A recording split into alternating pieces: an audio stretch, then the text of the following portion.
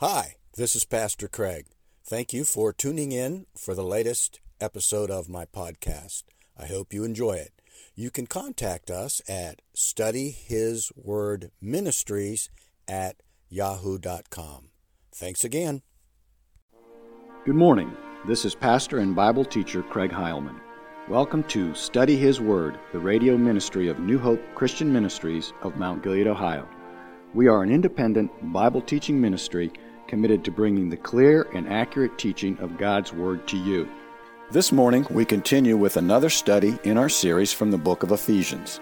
If you would like to hear previous studies in this series, please visit our website, www.newhopemg.org. So now, grab your coffee and Bible, and let's get started. All right, we're in Ephesians chapter 2. We last left off verse 2 or 3, somewhere right in there. I want to pick up in verse 3, but we'll read the first couple so that we have some continuity here.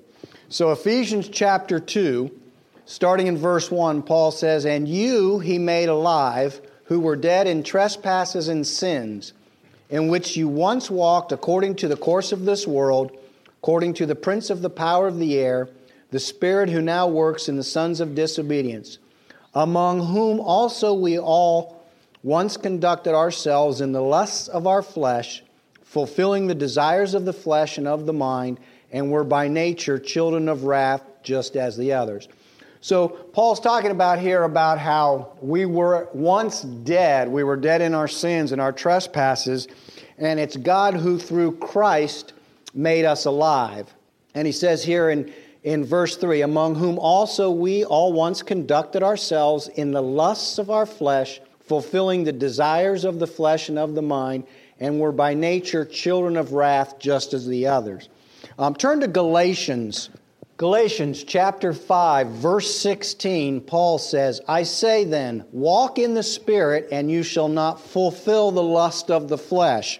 Interesting thing about that word walk, it's a verb, and in that tense, it means continuous.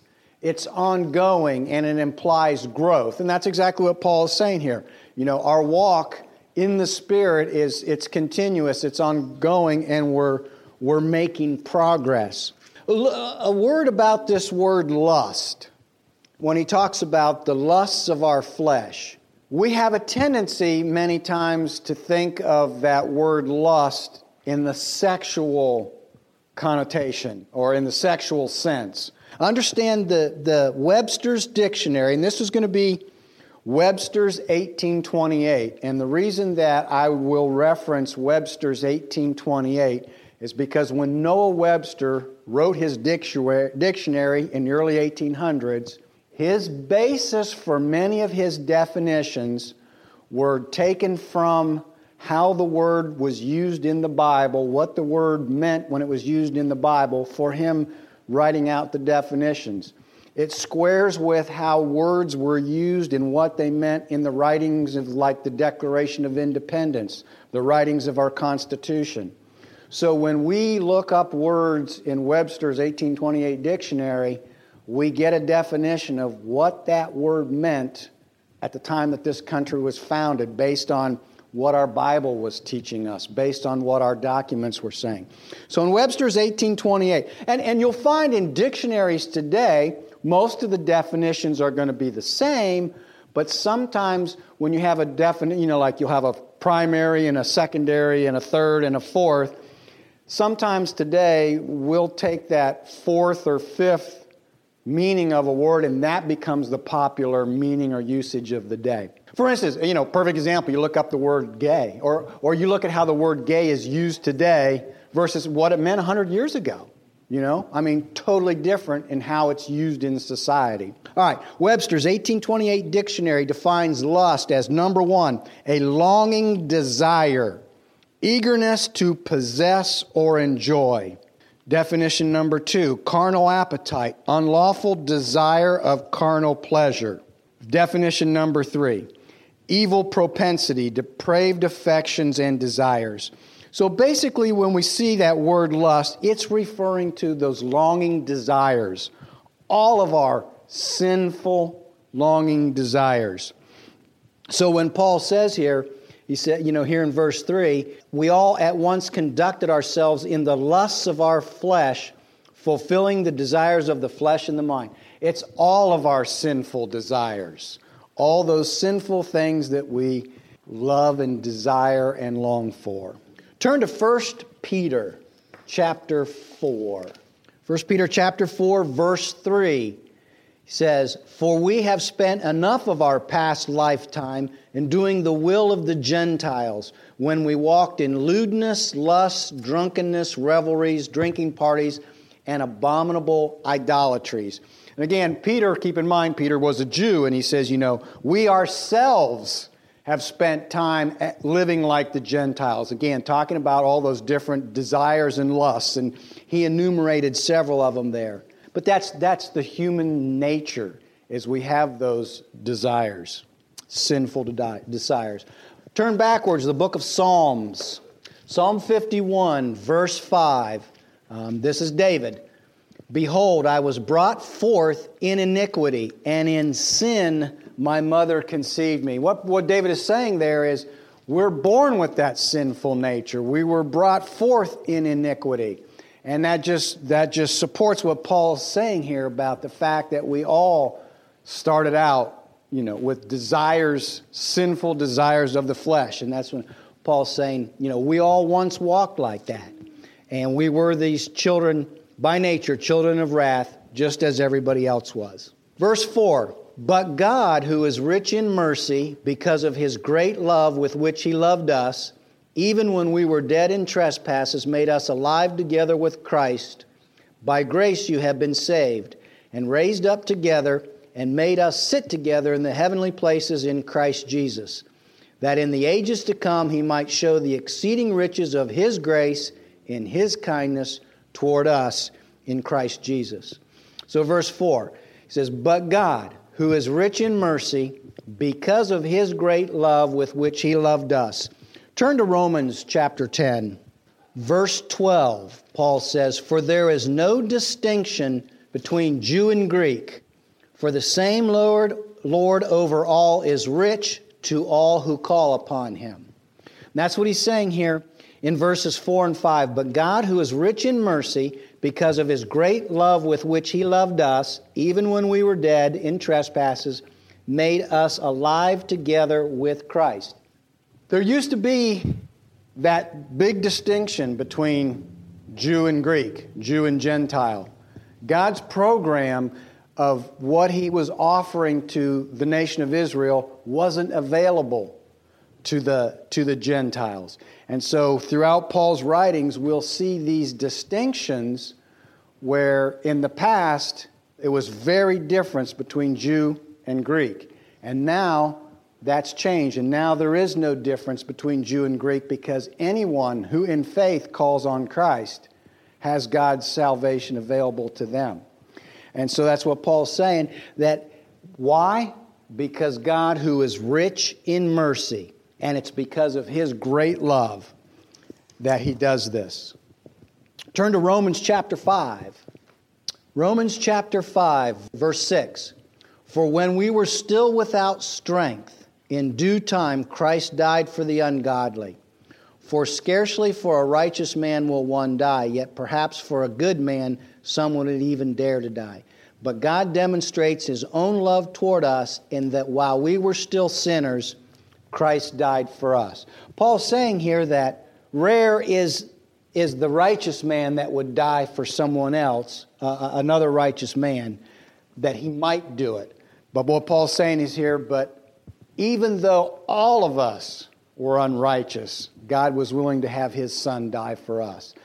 That's the picture of how much God loves us. When we were so unworthy, because we are so unworthy of His love and His sacrifice, He was willing to do that because He loves us that much. Romans chapter 6, verse 4. "Therefore we were buried with Him through baptism into death, that just as Christ was raised from the dead by the glory of the Father, even so we should also walk in newness of life. For if we have been united together in the likeness of His death, certainly we also shall be in the likeness of His resurrection, knowing this, that our old man was crucified with him, that the body of sin might be done away with, that we should no longer be slaves of sin. And that is the outcome of this great love that God has for us, that by His grace and His mercy, He was willing to sacrifice His Son for us. We can have that newness that Paul's talking about there. And we no longer have to be slaves to sin, because we're all born in a condition where we're a slave to sin. That's the condition that we're born in. And so because He loves us, He's willing to do that for us so that we no longer have to live in that condition. And that's what Paul's talking about here. And verse 6, he goes on and says, and raised us up together and made us sit together in the heavenly places in Christ Jesus. It's interesting there's two words there that says, and raised us up together and made us sit together. I'm not going to bore you with Greek lessons or anything, but those verb tenses there are immediate and direct. So at our moment of salvation, we are raised up with Christ, and we are made to sit together with Christ. And the importance of this is, at the time that we're saved, is when we are now have that ability to be dead to our sin nature. We have the ability to be dead to sin. We have that victory over the sin. It's available to us at the time. And we are immediately granted righteousness in God's eye. Now, we all know that even after we're saved, we all still sin. And we're going to sin. But it should not be, when we're saved and we're given Christ and we're given the Holy Spirit, that sin should no longer be ruling our lives, because we have Christ in us and it doesn't need to rule our lives.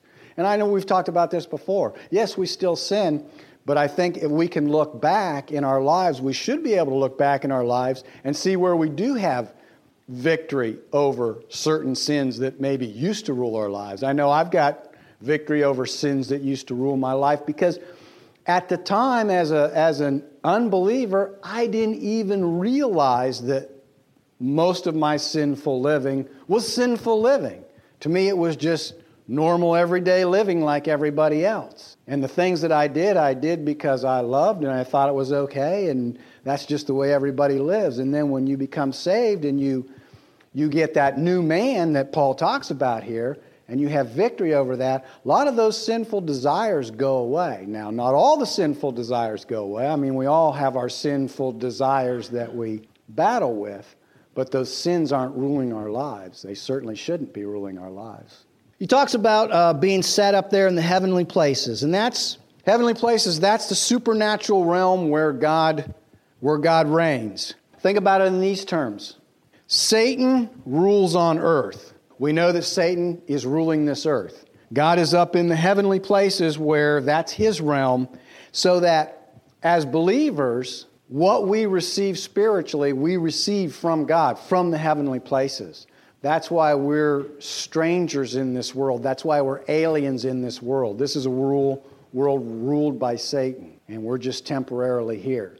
And what we receive from the heavenly places. And that's what it means to sit together in the heavenly places with Christ. Verse 7, that in the ages to come He might show the exceeding riches of His grace in His kindness toward us in Christ Jesus. Turn to Titus chapter 3, verses 4 and 5. But when the kindness and the love of God our Savior toward man appeared, not by works of righteousness which we have done, but according to His mercy He saved us through the washing of regeneration and renewing of the Holy Spirit.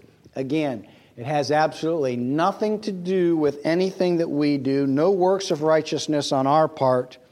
It's all about Him doing it because of His mercy. And ultimately, the question is why? And the answer is for His glory. Everything that God does in our lives is for His glory.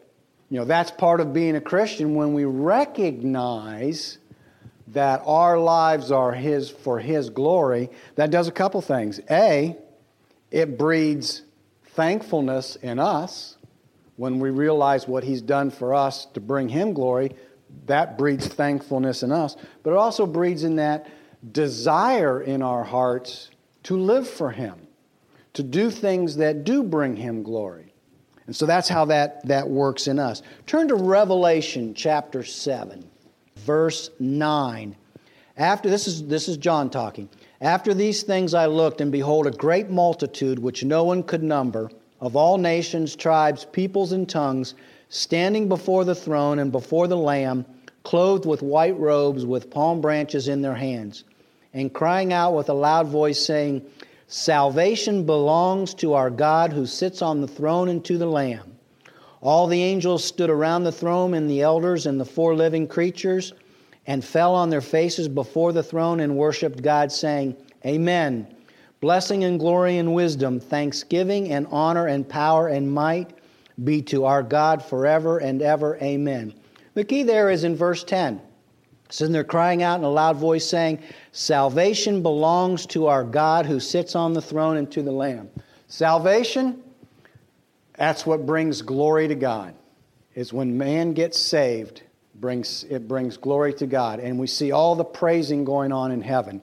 And I don't want to step too far off into a tangent here, but since we just saw a small picture of what goes on in heaven, I just want to say one comment about that. The Bible gives us bits and pieces of what heaven is going to be like. And I hear all the time, I used to be guilty of saying this myself, but I hear all the time people say, well, when I get to heaven, I want to ask Paul this. And when I get to heaven, I want to ask Moses this. And when I get to heaven, and will my dogs and pets be in heaven? And will this... The thing I think we sometimes miss is when we get to heaven, it's all about God. We're there when every picture that we see in the Bible, it's the beings, whether they be angels or whatever, but the beings in heaven are in constant worship of God.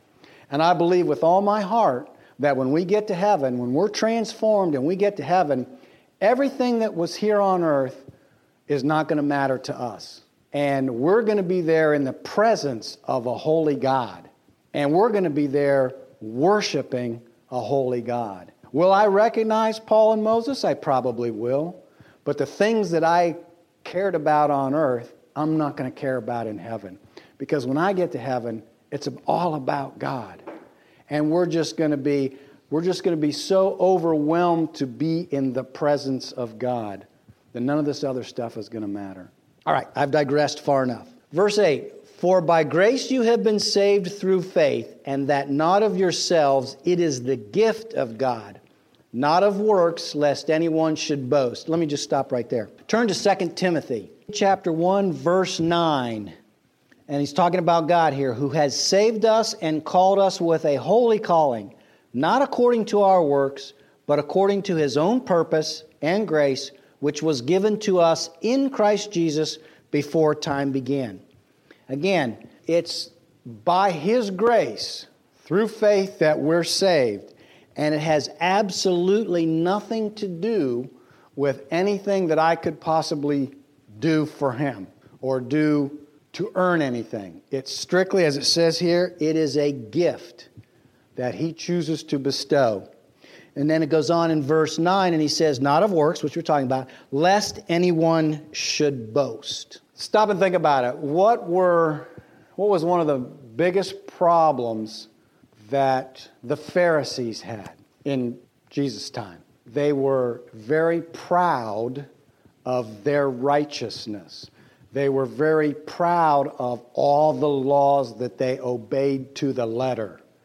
They were very boastful of what they had done. I'm reminded of the passage in there where, when Jesus was telling His disciples that when you pray, go in your closet.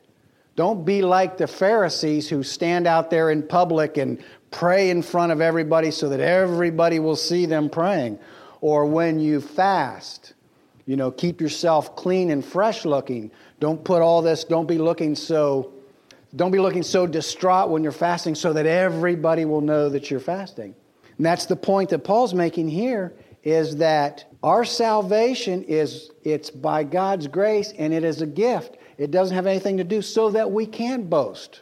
We have nothing that we can boast about. Nothing we can do earns us our salvation. That's why the glory goes to God, because I have nothing to boast over. It's all about God, and that's what brings Him glory. And that's what Paul's saying here.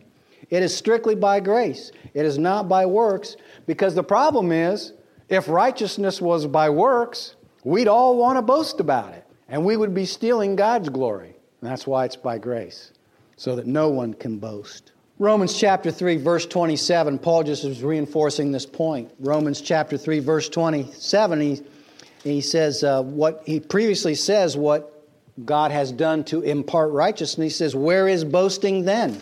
It is excluded. By what law? Of works. No, by what law? Question mark.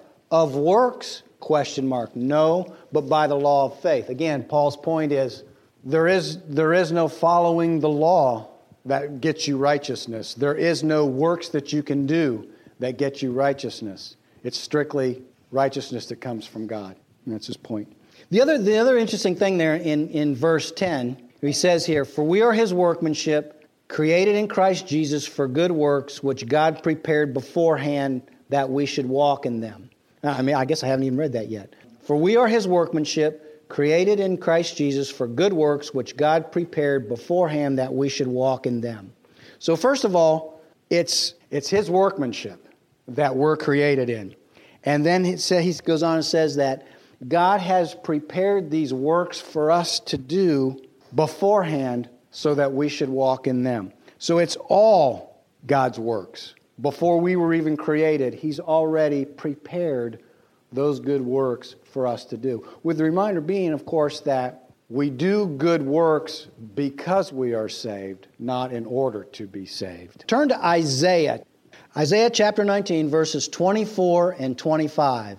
In that day Israel will be one of three, with Egypt and Assyria, blessing in the midst of the land, whom the Lord of hosts shall bless, saying, blessed is Egypt, my people, and Assyria, the work of my hands, and Israel, my inheritance. He's taking here different groups, those that had been enemies of Israel, Assyria. And we see that in Isaiah here he's saying, that day will come when He'll say, blessed is Egypt, my people, and Assyria, the work of my hands, and Israel, my inheritance. It's all God's plan of how He works things. It's not anything that the people do. It's what God has purposed before we were even here. In summary, the key part of this chapter 2 here is Paul telling us that, first of all, we all come into this world a sinful nature. There's nothing that any of us can do to gain God's salvation, to gain God's grace, to gain God's mercy. And that in past times, when Gentiles were shut out of the program that God had, it's now available. And what Paul is saying is, this program, now it doesn't matter if you're Jew or Gentile, because you're all sinful by nature. We are all sinful by nature. God's salvation is available through faith, a gift that He gives, available to all.